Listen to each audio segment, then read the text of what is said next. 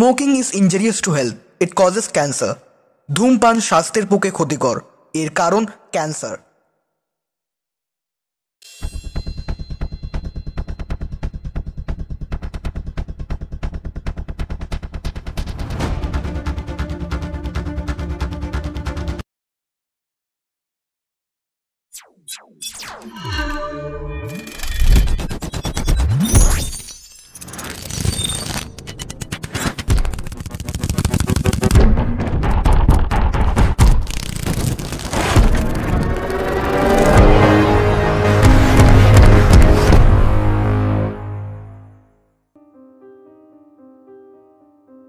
আজকের আমাদের বিশেষ নিবেদন শুভায়ন বসু রচিত মহেঞ্জোদারোর আয়না। জানেন তো কত রহস্য ঘিরে রেখেছে এই পৃথিবীটাকে। মিশরের মমি থেকে শুরু করে ভারতের তাজ, সবই ঐতিহ্য এবং আভিজাত্যে ঘেরা। কে বা জানে এর পিছনের হাজার হাজার বছরের রহস্য? আজও বৈজ্ঞানিকরা এর রহস্য ভেদ করতে ব্যস্ত। তাতে কত লোকে প্রাণ হারিয়েছে, রহস্য আরও দানা বেঁধে উঠেছে। আর কত লোক আজও এইসব জিনিস যে কি তাই জানে না। তবে যাদের জানবার ইচ্ছা আছে তাদের চাই মাধ্যম, এবং হয়তো তাই আজকের গল্পে এই মাধ্যম হয়ে উঠেছেন বড় মামা ওরফে দীপাঞ্জন বাবু। নমস্কার, আমি সোমশুভ্র, এবং আমাদের রাতের রহস্য রেডিও চ্যানেলের আজকের নিবেদন বিখ্যাত লেখক শুভায়ন বসুর লেখা মহেঞ্জোদারোর আয়না। মদ্যপান, ধূমপান ও তামাক জাতীয় দ্রব্যের সেবন স্বাস্থ্যের পক্ষে ক্ষতিকর। গল্পে উল্লিখিত কোনো তথ্যের দায় টিম রাতের রহস্য রেডিওর নয়। শুভায়ন বসুর জন্ম 1973 সালের 10ই নভেম্বর কলকাতায়। বাবা রঞ্জিত কুমার বসু, মা সর্বাণী বসু। জন্ম ও বেড়ে ওঠা কলকাতায়। কর্মসূত্রে বর্তমান ঠিকানা পশ্চিম বর্ধমানের দুর্গাপুর। মেটালার্জিক্যাল ইঞ্জিনিয়ারিং এবং মার্কেটিং ম্যানেজমেন্টে MBA করে বর্তমানে রাষ্ট্রায়ত্ত সংস্থার অফিসার। অবসরে গান শুনতে ও বই পড়তে ভালোবাসেন। বাবার ও নিজের 30,000 বইয়ের সংগ্রহটি দেখবার মতন। গল্প, কবিতা, উপন্যাস ও রম্য রচনা প্রচুর লেখা হয়ে গেছে। অসংখ্য পত্রপত্রিকায় সেসব ছাপা হয়েছে। পেয়েছেন প্রচুর সাহিত্য পুরস্কারও। লেখকের অন্যান্য রচনাগুলি হল হলুদ পাখি, নীল পালক উপন্যাস, বিপরীত বর্ণমালা ছোট গল্প ও রম্য রচনা, ফুল ফুটবে বলে একদিন কাব্যগ্রন্থ, ক্যালাইডোস্কোপ অনুগল্পের ইবুক। আসুন জেনে নিই কি রহস্য লুকিয়ে আছে এই আয়নার মধ্যে। মূল রচনা শুভায়ন বসু, গল্প পাঠে রণদীপ্ত শীল এবং সূত্রধর আমি সোমশুভ্র পণ্ডিত। শুরু করছি আজকের গল্প মহেঞ্জোদারোর আয়না।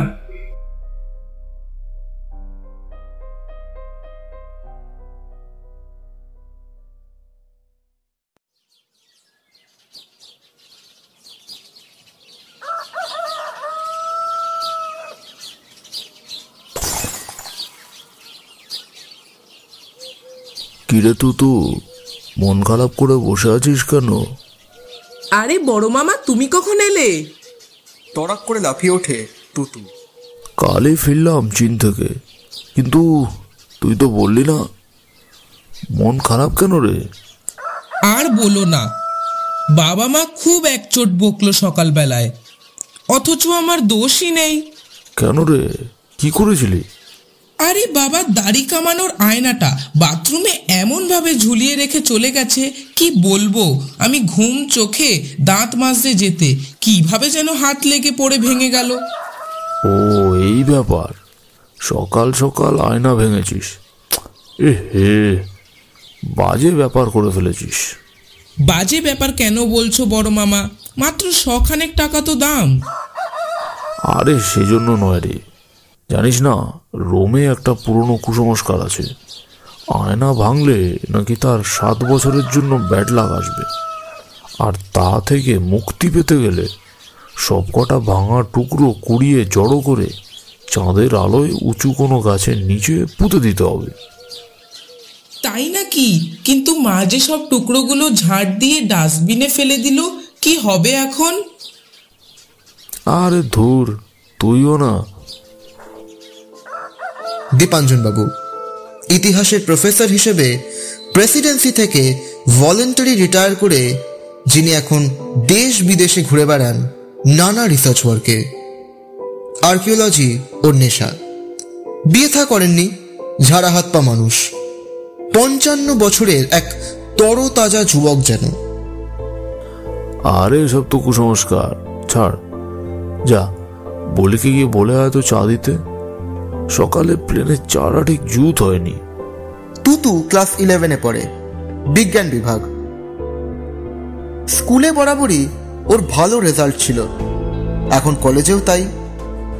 পড়াশোনার চাপ ভীষণ। কলেজ থেকে ফিরতে অনেক দেরি হয়, বাড়ি ফিরে আবার টিউশন, শুধু সন্ধেবেলায় ঘন্টাখানেকের ছাড়।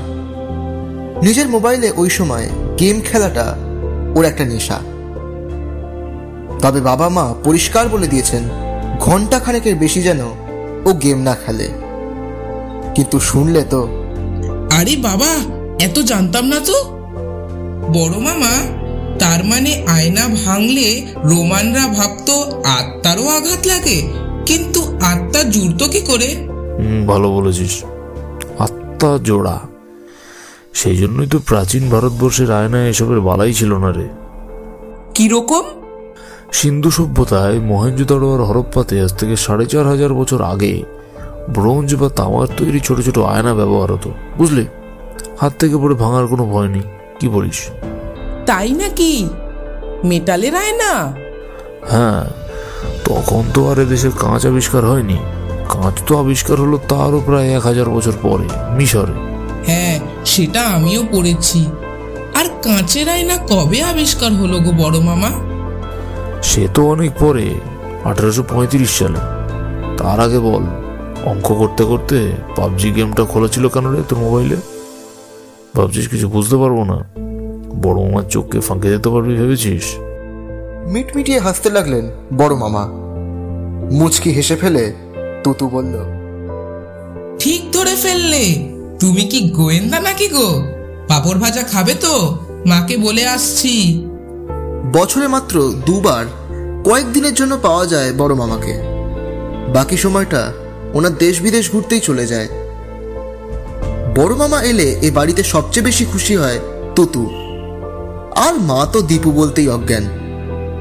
তুতু যে পড়াশোনায় বরাবর এত ভালো সেটা বড় মামাও জানতেন, তাই ওকে এত ভালোবাসেন। আর নতুন নতুন রিসার্চ ওয়ার্কের কথাও হোয়াটসঅ্যাপে প্রায়ই পাঠান। তুতু অধীর আগ্রহে সারা বছর ধরে অপেক্ষা করে থাকে বড় মামা কবে আসবেন।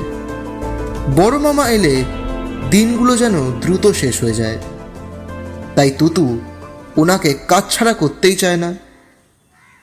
একটু বাদেই মা চা নিয়ে এলো, সঙ্গে পাঁপড় ভাজা আর কুচো নিমকি। আরে দীপু, এবার কদিন থাকবি ইন্ডিয়াতে? একবারও ফোন করলি না তো আমায় আসার আগে। আরে জানিয়ে আসলে কিভাবে সারপ্রাইজ দেওয়া যেত? তুই তো কেমন চমকে উঠলো আমায় দেখে, সেটাই তো মজা। নেই, এবার মামা ভাগ্নে হইচই করে বেড়া। এবারে মাসখানেক থেকে যা না রে দীপু, ছেলেটা তো তোকে বেশি পায় না। আমাদেরও কত ভালো লাগে বলতো তুই এলে, জানিস তো। এবারে কিন্তু আগের বারের মতো হট করে পালাবি না। না রে, পালাতে তো হবেই। এবার যাব ন্যাচকা লাইন নিয়ে রিসার্চ করতে। সেটা আবার কি রে? আমি জানি, পেরুর মরুভূমিতে বিশাল বিশাল সব জ্যামিতিক নকশা আর জীবজন্তুর ছবি আঁকা, যে সব শুধু আকাশ থেকেই বোঝা যায়। এক প্রকার চেঁচিয়ে বলে ওঠে তুতু। তার মা চোখ দুটো গোল গোল করে বলে, নাও, এবার তোমার হয়ে গেল। বড় মামা এসে গেছে, পড়াশোনার 12টা বেজে যাবে। পরে একবার আমার ঘরে আসিস তো রে দীপু, কথা আছে। কথাটা বলেই মা চলে গেলেন। বড় মামার সঙ্গে তুতুর মনের এত মিল যে দুজনে প্রায় বন্ধুই হয়ে গেছে। তাছাড়া রহস্য ও গোয়েন্দা গল্পের প্রতি তুতুর দুর্নিবার আকর্ষণও এর একটা কারণ। বড় মামার কাছ থেকে পাওয়া যায় সত্যিকারের রহস্যের সন্ধান। ইতিহাস, বিজ্ঞান আরও নানা বিষয় এত জ্ঞান আর এত সহজে সব গল্পের মাধ্যমে বুঝিয়ে দেন বড় মামা। আর সেই সব গল্প শেষ হবার নয়। এই তো গতবার পুজোর সময় বড় মামার সঙ্গে বাগবাজার সার্বজনীনের দুর্গাপুজো দেখতে গিয়ে বড় মামা বলল, বলতো এই জায়গাটার নাম বাগবাজার কেন? কেন আবার বাঘ টাক বেরোতো নিশ্চয়ই আগে। দূর বোকা, এই যে এইখানে যেখানে পুজোটা হচ্ছে সেখানে আগে কি ছিল জানিস? ক্যাপ্টেন চার্লস পেরিন সাহেবের বাগান। তিনি ছিলেন জাহাজ বিষয়ে পণ্ডিত। ওনার নিজেরও অবশ্য একটা জাহাজ ছিল, সেপ্টর বলে। সেই জাহাজে করে পেরিন সাহেব নানা দেশে বাণিজ্য করে বেড়াতেন। তো পেরিন সাহেবের এই বাগান ছিল ইস্ট ইন্ডিয়া কোম্পানির সাহেবদের শখের সান্ধ্য বেড়াবার জায়গা। তারপর বাঘ কোথা থেকে এলো? আবার বাঘ, মারবাগ ঘাটটা। তো আর্থিক দুরবস্থার জন্য 1752 সালে সাহেবের বাগান নিলামে ওঠে। কলকাতার ম্যাজিস্ট্রেট হলওয়েল মাত্র 2500 টাকায় কিনে নিলেন বাগানটা, কিন্তু তিনিও রাখতে পারলেন না। 1755 সালে ফোর্ট উইলিয়ামের সেনাধ্যক্ষ ফ্রেডরিক স্কট 25,000 টাকায় কিনে নিলেন বাগানটা। তারপর সেখানে একটা গান পাউডারের কারখানা চালু করলেন। এই যে বাগবাজার স্ট্রিট দিয়ে এলি, এর নাম তখন কি ছিল জানিস? গান পাউডার ফ্যাক্টরি রোড। সিরাজের কলকাতা আক্রমণের সময় এই বাগানে বসানো হয়েছিল কামান। নবাবের আক্রমণ প্রতিহত করতে বেশ কিছু সৈন্যও ঘাঁটি কেটেছিল সেখানে। তাদের জন্যই এখানে বসলো বাজার। আর বাগান বা বাঘ থেকে এই বাজারটার নাম হয়েছিল বাগবাজার। বুঝলি বেটা? এইবারে বুঝলাম। দে তো হাসি হেসে কথাটা বলল তুতু। এবার বাগবাজারের আসলি জায়গায় যাব। রসগোল্লা স্রষ্টা নবীন মোহরের বাড়িও এখানে ছিল, সেটা জানতিস? না তো, নবীনচন্দ্র দাসের রসগোল্লা? তা নয় তো আর কি। চল চল, খিদে পেয়েছে। এই হলো বড় মামা, ঘুরতে ফিরতে কত কি গল্প ছলে বলে চলেন। নতুন নতুন কত কিছু জানা হয়ে যায়। দোষের মধ্যে খালি বড় মামা মাঝে মধ্যে বিড়ি খান। বলেন, বিড়ির ওপর কিছু নেই বুঝলে। সারা পৃথিবী ঘুরলাম, কত সিগারেট, চুরুট, পাইপ, হোকো টানলাম, কিন্তু বিড়ি ইজ দ্য বেস্ট। যা তো একটা দেশলাই নিয়ে আয় দেখি। তুতু ছুটে গিয়ে রান্নাঘর থেকে দেশলাই এনে দিল। বড় মামা বললেন, এই যে দেশলাই, এর আবিষ্কারক কে জানিস? তুতু যথারীতি চুপ। জন ওয়াকার। সেই যুগে ভদ্রলোক কত বড় মনের মানুষ ছিলেন ভাব। জনসাধারণের খুব কাজে লাগবে সেই বিশ্বাসে উনি দেশলাইয়ের কোনো পেটেন্ট পর্যন্ত নেননি। অবশ্য নিলেও ভুবনমোহন নিয়োগীর কিছু যায় আসতো না। ভুবনমোহন নিয়োগী আবার কে গো? জন ওয়াকারের রাইভাল? না রে, সে ছিল কলকাতার এক বনেদি বাবু। 10 টাকার নোট জ্বালিয়ে সিগারেট ধরাতো। এক ধুতি 2 দিন পড়তো না, তাও আবার পাড় ছিঁড়ে পড়তো যাতে কোমরে না লাগে। রোজ সারা বাড়ি আদ্যপান্ত গোলাপ জল দিয়ে ধোয়াতো। তুতু হাঁ করে চেয়ে থাকে। বড় মামা আনন্দ সহকারে পাঁপড় ভাজা আর কুচো নিমকি চিবোচ্ছিলেন। মা ডাক দিয়ে গেছেন পার্সোনাল টকের জন্য। তুতু ঠিক করলো বড় মামা নিচে যাওয়ার আগেই জিনিসটা ক্লিয়ার করে নিতে হবে।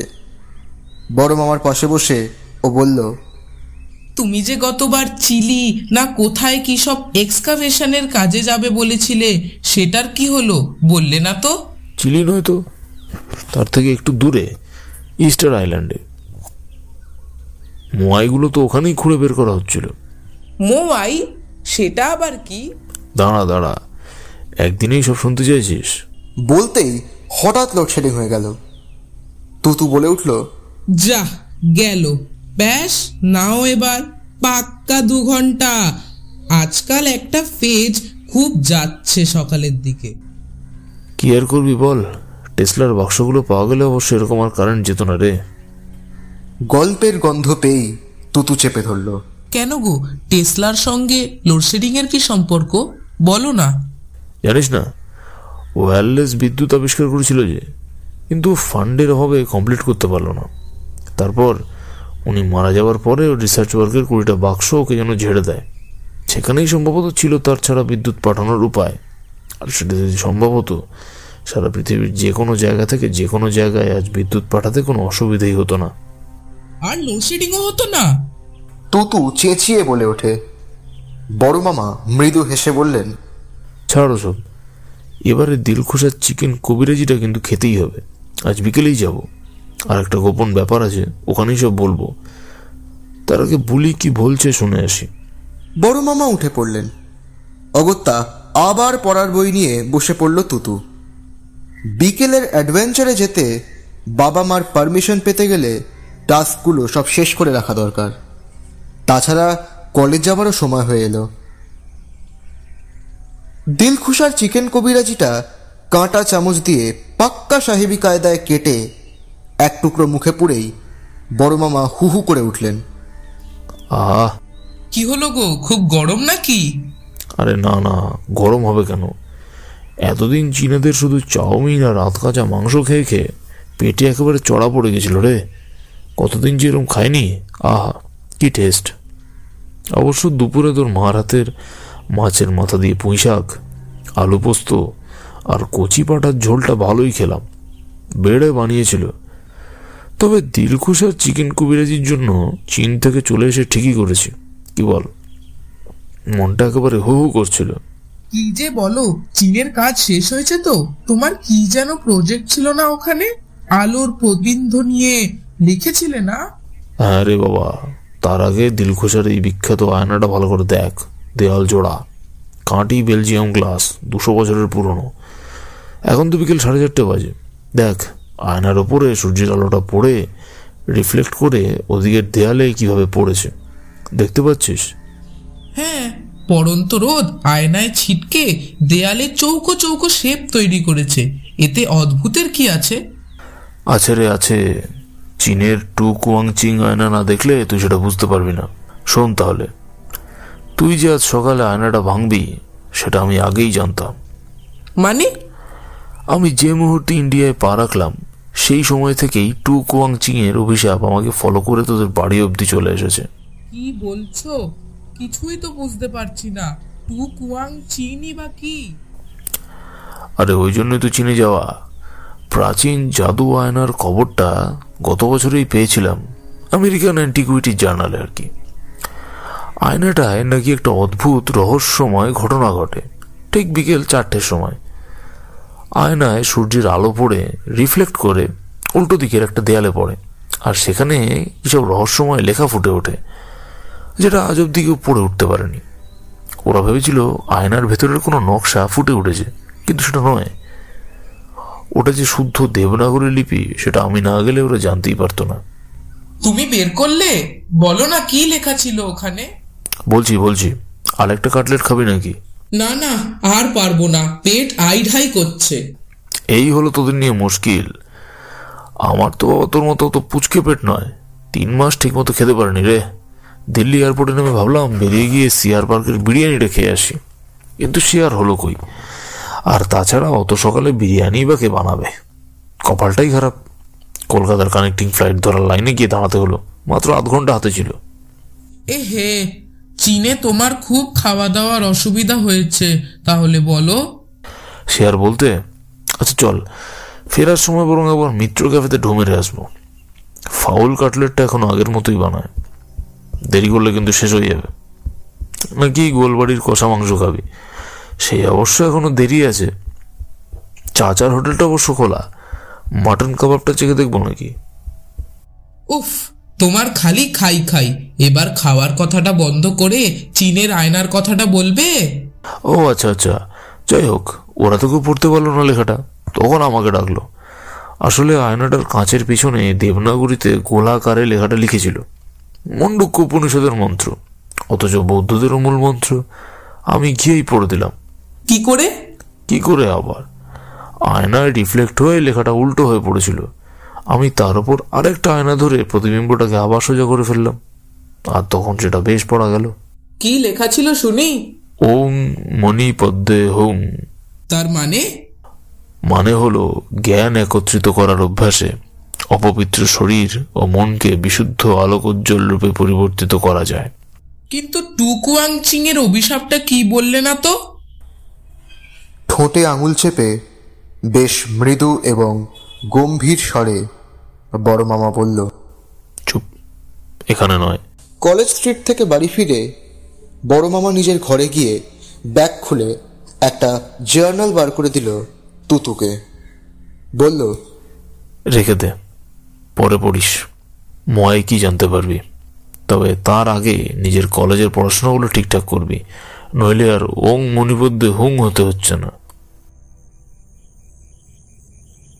রাতের বেলা ডিনারের টেবিলে তুতু দেখে বাবা মা আর বড় মামার মধ্যে দারুণ আড্ডা জমেছে। ইস, আফসোস করে তুতু, থাকা হলো না, কত কিছু শোনা হলো না। তুতু যেতেই বাবা হেসে বললেন, এই তো তুতু এসে গেছে, বস বস, দীপুদা কি বলছে শোন। কাল তোর কলেজ আছে নাকি রে? কাল কাল তো বিশ্বকর্মা পুজো।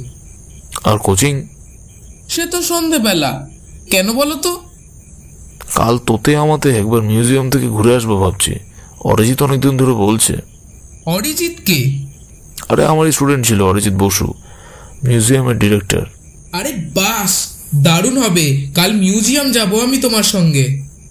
দাঁড়া, এত লাফাস না, 4টের মধ্যে ফিরতে হবে কিন্তু, 5টায় তোর পড়া না। বাবা বললেন, হ্যাঁ হ্যাঁ ঠিক আছে। বাবা মা মৃদু হাসেন, প্রশ্রয় ওদের আছে। আসলে ছেলেটা কলেজ, বাড়ি, কোচিং আর মোবাইলে শুধু আটকা পড়ে থাকুক, সেটা তারাও চান না। বড় মামা এলেই ওর এইসব নানা বিষয়ে ইন্টারেস্ট জেগে ওঠে। দুজনে নানা বিষয়ে আলোচনা করে তারপর অনেক কিছু শিখতে পারে তুতু। এটা তো তারাও চান। জীবনে এসবেরও প্রয়োজন আছে, শুধু ক্যারিকুলামের পড়ার বাইরেও এসব জানা দরকার। দুনিয়াতে কত কিছু ঘটে যাচ্ছে, সেসবের পাঠ তুতু যে বড় মামার থেকেই পায় তা ওরা জানেন। কাল আমরা কি দেখতে যাব মিউজিয়ামে? মহেঞ্জোদারোর আয়না। ওই তখন যেটা বলেছিলে, মেটালের, পড়ে ভাঙবে না। হা হা করে ঘর শুদ্ধ সবাই হেসে ওঠে।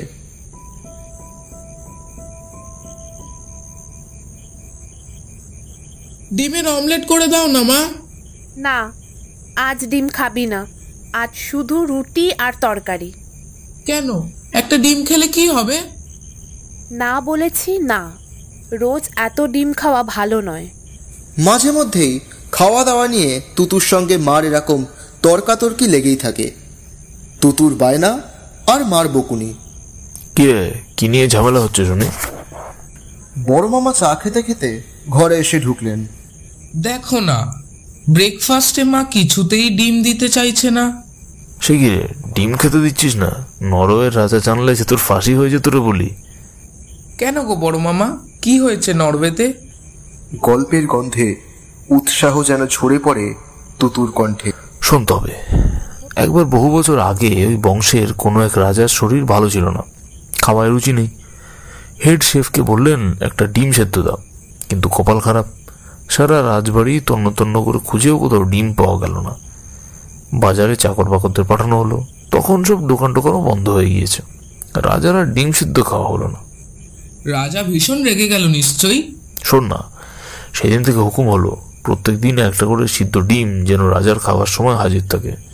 সেই নিয়ম আজও চলছে। এখনকার রাজা হয়তো ডিম সেদ্ধ তেমন ভালোবাসেন না, হয়তো রোজ খানও না, তবু তার খাবার তালিকায় ডিম সেদ্ধ থাকবেই। মাও হেসে ফেলে। বিড়ি ধরাতে বড় মামা বারান্দায় চলে গেল। তুতু ভাবতে বসল, টু কুয়াংচিং আর মহেঞ্জোদারোর আয়নার মধ্যে কি যোগসূত্র লুকিয়ে আছে। বড় মামা কিছুতেই খুলে বলছেন না ব্যাপারটা কি। কাল বার কয়েক জিজ্ঞেস করতেও এড়িয়ে গেছে। আজ আবার মিউজিয়ামে যাওয়া হবে। আয়নাগুলোর মধ্যে কি এমন আছে, কি গুপ্ত জিনিসের প্রকাশ করবে বলে চলে গেল বড় মামা। না, কিচ্ছু বুঝতে পারছি না তুতু। এবার মাথাটাই বোধহয় খারাপ হয়ে যাবে। এমনিতে ওর বুদ্ধিতে ও নানা বিষয়ের গভীরে গিয়ে শিখতে আর জানতে পারে, এবং তা করতে ও ভীষণ আগ্রহীও বটে। রাতে ও পড়েও ফেলেছে বড় মামার লাস্ট রিসার্চ পেপারটা। ইস্টার আইল্যান্ডে বেশ কিছু বিশাল পাথরের মূর্তি রয়েছে, অদ্ভুত লম্বা গোছের মুখ, আকাশের দিকে ওরা তাকিয়ে রয়েছে। সমুদ্রের ধারে সাজানো আছে সেগুলো। এগুলোকেই বলে মোয়াই। রাপা নুই বলে এক জনগোষ্ঠীর তৈরি, আজ থেকে 1000 বছরের পুরনো। সবাই জানতো এগুলো পাথরের মূর্তির মুখ, কিন্তু কেন যে এগুলো ওরা বানিয়েছিল সেটা রহস্যই ছিল। বড় মামার টিম এক্সকাভেশন করে মূর্তিগুলো তলা থেকে খুঁড়ে দেখেছে। প্রত্যেকটা মূর্তির বাকি শরীরটা আছে মাটির নিচে, আর তারও তলায় এক বা একাধিক মানুষের মৃতদেহ রয়েছে। এখন মনে করা হচ্ছে মিশরের পিরামিডের মতো এই পাথরের মূর্তিগুলো মৃত মানুষের কবরের ওপর কোনো বিশেষ বিশ্বাসে সৌধ হিসেবে বানানো হতো। গোগ্রাসে ও লেখাটা পড়ছিল কাল রাত জেগে, পড়ার বইয়ের মধ্যে লুকিয়ে। মোবাইলে গেম খেলা কাল থেকে মাথায় উঠেছে। হঠাৎ বড় মামা বারান্দা থেকে এসে জিজ্ঞেস করলেন, হ্যাঁ রে তুই বড় হয়ে কি হতে চাস?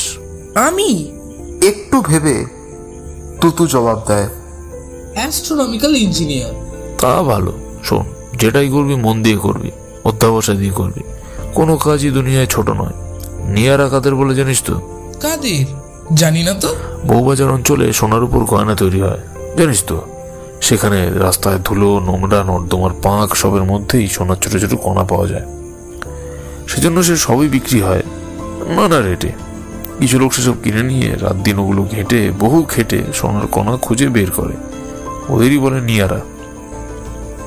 রোজগার মন্দ হয় না, কপাল ভালো থাকলে মাঝে মধ্যে বড় মাপের কণাও জুটে যায়, আর তাহলে তো এক রাতেই বড় লোক।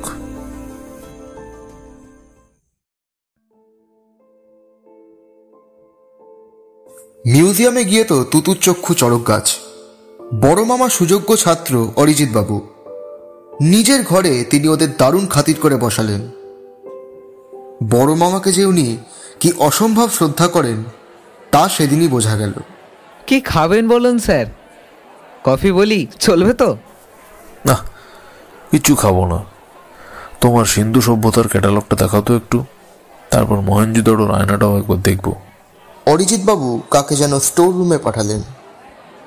বড় মামা বলে চললেন, জানিস তুতু, সবাই ভাবতো চীনের মতো সিন্ধু সভ্যতার লিপিও বোধহয় লোগোগ্রাফিক, মানে এক একটা শব্দ এক একটা ছবি দিয়ে বোঝানো। কিন্তু এই সেদিন সুজান রাডেলিয়া রিসার্চ করে জানালো যে আসলে এটা একটা অ্যালফাবেটিক লিপি, হায়ারোগ্লিফিকের মতো। বলতে বলতেই এসে গেল ক্যাটালগগুলো। ওরা বসে বসে ক্যাটালগের পাতাগুলো উল্টে পাল্টে দেখতে লাগলো। অনেকগুলো শিলমোহরের ছবিও দেখল, যেখানে বেশ কিছু লিপি খোদাই করা আছে। কিছুক্ষণ বাদে বাক্সে করে আয়নাটাও এসে গেল। অরিজিৎ বাবু বললেন, স্যার, এটা এই মহেঞ্জোদড়োর আয়না। আপনি কি এই নিয়ে এখন কোনো রিসার্চ ওয়ার্ক করছেন নাকি? আয়নাটা খানিকক্ষণ উল্টে পাল্টে দেখে তারপর তুতুকেও সেটা দেখতে দিলেন বড় মামা। অরিজিৎ বাবুর কথার কোনো উত্তর না দিয়ে তিনি বললেন, এই ধরনের আয়না এখন এদেশে তৈরি হয় জানো কি? মাত্র কয়েকটা পরিবার হাতে করে তৈরি করে। আড়ানমূলা কানারের কথা বলছেন কি স্যার? অরিজিৎ বাবু বলেন। ঠিক বলেছ। খুশি হয়ে হাসেন বড় মামা। তুতু অবাক হয়ে জিজ্ঞেস করে, সেটা আবার কোথায় গো? বড় মামা বললেন, কেরালায় হাইটিন ব্রোঞ্জের পাতলা ছোট পাত ঢালাই করে পালিশ করে পেতলের ফ্রেমে আটকে আয়না বানায় ওরা। তারাও কি সিন্ধু সভ্যতার লোকেদের থেকেই আয়না বানানো শিখেছিল? তুতু এবার না বলে থাকতে পারে না। খুব ভালো প্রশ্ন করেছিস, তোর হবে। আমারও এই প্রশ্নটা মাথায় এসেছিল। যেটুকু জেনেছি তাতে মনে হয় ওরা সিন্ধু সভ্যতার মানুষদেরই পরের প্রজন্ম। 2000 বছর আগে সিন্ধু সভ্যতা ধ্বংসের পরপরই মানুষ সিন্ধু নদীর এলাকা থেকে চলে এসে দক্ষিণ ভারতের কেরালায় বসবাস করতে শুরু করেছিল। কেরালার এই আয়নাগুলো এখনো পাওয়া যায়? তুতু উৎসাহ নিয়ে বলে, পাওয়া যাবে না কেন, কিনতেও পারিস আমার জন্য, তবে প্রায় 1000-5 টাকা দাম। এবার আসল জিনিস দেখাবো। অরিজিৎ, তোমার ঘরের কোনায় ওই কোনটায় সূর্যের বেশ আলো পড়েছে, ওখানে সবাই চলো। বড় মামা বললেন। সবাই গুটি গুটি পায়ে ওদিকে গেল। বড় মামা ব্যাগ থেকে 2-3 রকম শিশি, কাঁচ, কাপড়, ব্রাশ এসব বার করে টেবিলটার ওপর রাখলেন। এবার দেখো, এই মহেঞ্জোদড়োর আয়নাটার উপরের দিকটা আর একেবারেই মসৃণ নেই। সূর্যের আলো পড়ে দেখো, ওই দিকের দেয়ালে অদ্ভুত সব দাগ তৈরি হয়েছে। কি হয়েছে তো? হ্যাঁ হ্যাঁ, সেটা হলো এই আয়নার উপরে তৈরি বিভিন্ন দাগের রিফ্লেকশন। এত বছর ধরে আয়নাটার প্রচুর গবেষণ হয়েছে। যদি কিছু লেখা খোদাই করা থাকতো তাহলে সেটারও রিফ্লেকশন দেয়ালে পড়তো, অবশ্য উল্টো হয়। আর একটা আয়না ধরলে এই লেখাটা সোজা হয়ে যেত, তাই না? ঠিক। এবার দেখ আমি কি করি। এই আয়নাটার উপরে বিশেষ ধরনের আঠাটা ঢেলে দিলাম। ভয় নেই অরিজিৎ, আয়নাটার কোনো ক্ষতি হবে না, পরে পরিষ্কার কাপড় দিয়ে মুছে নিলেই হবে। এইবার এই দেখ, এই আঠা দিয়ে আমি এর উপর এই কাঁচটা বসিয়ে দিলাম। এবার কি দেখছিস বলতো? এ কি, এ তো পুরো মুখ দেখা যাচ্ছে। হ্যাঁ, এই হলো টু কুয়াংচিং এর আয়না। ওই জন্যই এতে মুখ দেখাও যেত। আবার বিশেষ কোণে আলো পড়লে পিছনের নকশা বা লেখাও দেয়ালে প্রতিবিম্ব তৈরি করত। এটাই ওই আয়নার রহস্য। মেটালের আয়নার উপরে কাঁচ বসিয়ে আসলে করে বানানো হতো। সিন্ধু সভ্যতার সময় এবং তারও আগে পরে মেসোপটেমিয়া, চীন, রোম অনেক জায়গাতে এরকম মেটালের পালিশ করা আয়না ব্যবহার হতো। এক দেশ থেকে অন্য দেশে সেগুলো ব্যবসার মাধ্যমে ছড়িয়েও পড়তো। এবার দেখ, এই কোণে আমি সূর্যের আলোর ওপর আবার আয়নাটাকে ধরছি। দেখতো সে দাগগুলো আবার দেওয়ালে ফুটে উঠলো কিনা। কিন্তু সকলে অবাক হয়ে দেখল, আর তো সেই অদ্ভুত দাগগুলো দেওয়ালে ফুটছে না। তার বদলে এবারে ফুটে উঠছে কিছু অদ্ভুত মানুষ, ত্রিভুজ, গাছের ডাল, মাছ, এরকম সব চিহ্ন। সিন্ধুলিপি। চেঁচিয়ে উঠলেন অরিজিৎ বাবু। বড় মামা মুচকি হেসে বললেন, ঠিক এইটাই সন্দেহ করে চীন থেকে তাড়াতাড়ি চলে এসেছিল। ছবি তোল, তো ছবি তোল। অরিজিৎ, তুমিও ছবি তুলে নাও। সুজানের রিসার্চ পেপারটা কাল ওই জন্যই নেট থেকে ডাউনলোড করে নিয়েছিলাম। না, এবার লেখাটার মানে পড়ে ফেলো তো অরিজিৎ। বলে বড় মামা একটা প্রিন্টেড ডকুমেন্ট বের করে টেবিলে রাখেন। অরিজিৎ বাবু তাড়াতাড়ি আয়নায় রিফ্লেক্ট হওয়া লিপিটা সুজানের সিন্ধু বর্ণমালার পাঠোদ্ধারের সঙ্গে মেলাতে থাকেন। বড় মামা এবার তুতুর কাছে এসে ফিসফিস করে বললেন, চিনেম্যান দেখলেই বলবি কিন্তু ডেঞ্জারাস, আমার পিছু ধাওয়া করতে পারে। তুতুর মনে এদিকে তখন অনেক প্রশ্ন ভিড় করে এসেছে। ফিসফিস করে সে বলল, বড় মামা, চীনারা এখনো তোমাকে ফলো করবে কেন? ওখানে কি কোনো ঝামেলা হয়েছিল? বাড়ি গিয়ে সব বলবো। বলে বড় মামা আবার থামিয়ে দেন তুতুকে। একটু পরেই অরিজিৎ বাবুর মুখে হাসি ফুটে উঠল। এতে তো লেখা আছে দেখছি, অন্তর অনন্য। পরিষ্কার বোঝা যাচ্ছে। তার মানে অন্য আয়নাগুলোতেও এরকম কিছু লেখা আছে নাকি স্যার? মনে হয় না, একমাত্র মহেঞ্জোদড়ো থেকে পাওয়া আয়নাগুলোতেই এরকম লিপি পাবে বলে আমার মনে হয়। তবু একবার দেখো অন্য আয়নাগুলো। ন্যাশনাল মিউজিয়ামে কিছু আছে, সুব্রতকে জানিয়ে আয়নাগুলোকে একবার এইভাবে দেখার চেষ্টা করো। তবে স্পেশাল সলিউশনগুলো আমি ছাড়া কেউ বানাতে পারবে না। আয়না থেকে বেশ যত্ন সহকারে সলিউশনগুলো সাদা কাপড়ে মুছে নিতে নিতে কথাটা বললেন বড় মামা। তবে তোমরা কেউ একটা জিনিস লক্ষ্য করোনি বোধ হয়। কিরে তুতু, এই শেখালাম এতদিন ধরে? তুতু একটু ভেবে বলল, আয়নার প্রতিফলনে লেখাটা সোজা পড়ে গেল, আর একটা আয়না দিয়ে ডবল রিফ্লেক্ট করার দরকার হলো না। তার মানে লেখাগুলো আগে থেকেই উল্টো লেখা ছিল। ব্রাভো, এই না হলে আমার ভাগনা। আর সেই সঙ্গে ভাব, আমাদের দেশের সিন্ধু সভ্যতা চীনের থেকে কতটা এগিয়ে ছিল সে সময়। ওরা বুদ্ধি করে লেখাটা প্রথমেই রিফ্লেকশন করে লিখেছিল, যাতে একবারেই সহজে পড়ে যায়। অন্তর অনন্য না হলে কি আর এরকম হয় রে? বড় মামা আর অরিজিৎ বাবু দুজনেই হেসে ওঠেন। ফেরার সময় অরিজিৎ বাবু ঢিপ করে একবার বড় মামাকে প্রণাম করে নেন। আপনি একজন জিনিয়াস স্যার, আপনি একজন জিনিয়াস। আমি আপনার নখের যোগ্য হতে পারলাম না। সলিউশনগুলো রেখে গেলাম, জানিও কি লেখাপড়ে উদ্ধার করলেন।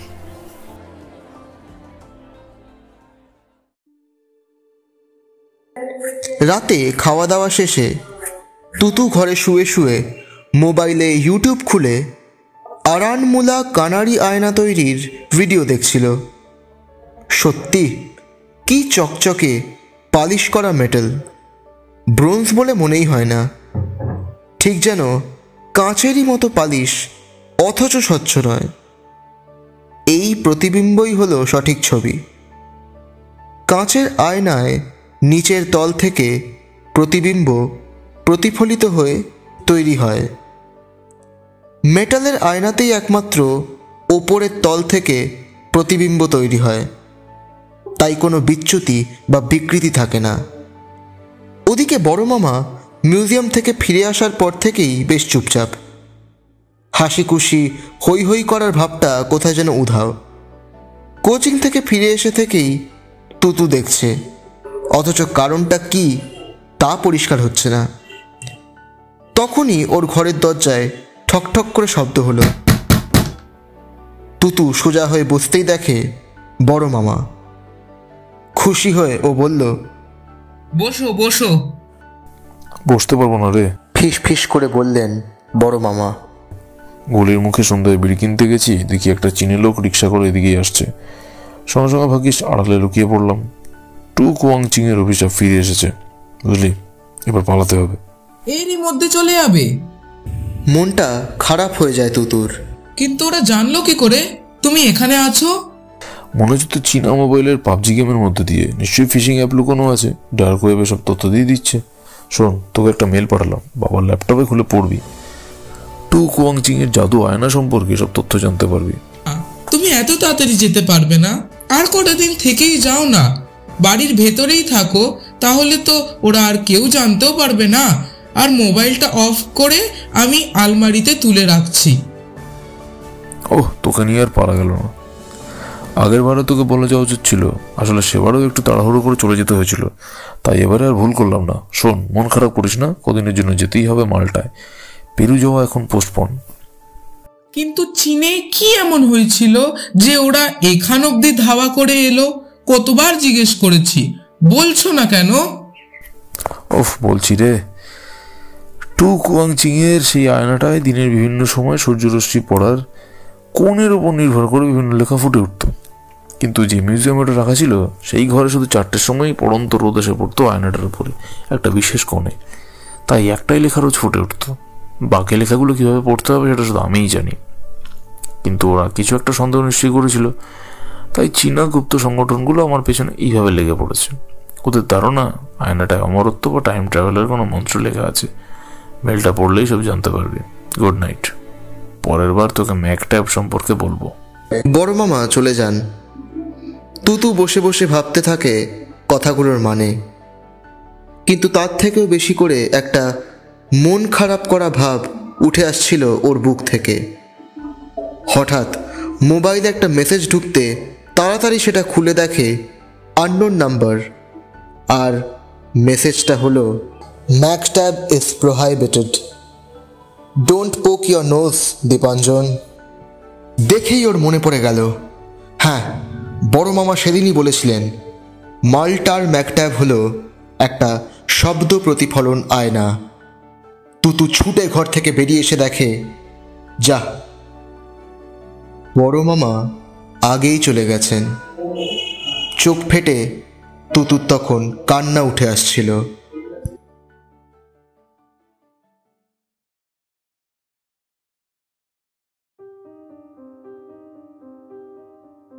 শুনছিলেন শুভায়ন বসু রচিত মহেঞ্জোদারোর আয়না। গল্পের সূত্রধর আমি সোমশুভ্র পণ্ডিত। গল্প পাঠে রণদীপ্ত শীল।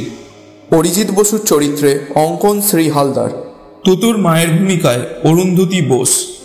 তুতুর বাবার ভূমিকায় সুমন দে। তুতুর ভূমিকায় আরিয়ান সিনহা। দীপাঞ্জন বাবুর ভূমিকায় অপেক্ষিত চ্যাটার্জি। আজ এর সাথে শেষ হয়ে গেল রাতের রহস্য রেডিওর আরও একটি নিবেদন। রাতের রহস্য রেডিওকে কেউ যদি কণ্ঠ দিয়ে সাহায্য করতে ইচ্ছুক হন, তাহলে আমাদের চ্যানেলের অ্যাবাউট সেকশনে গিয়ে আমাদের মেল আইডিতে একটি মেসেজ ছেড়ে দেবে। রাতের রহস্য রেডিও এর পরের নিবেদনে আরও একটি রোমাঞ্চকর গল্প নিয়ে হাজির হবে। ততক্ষণ শুনতে এবং সাবস্ক্রাইব করতে ভুলবেন না রাতের রহস্য রেডিও। ধন্যবাদ। শুভরাত্রি।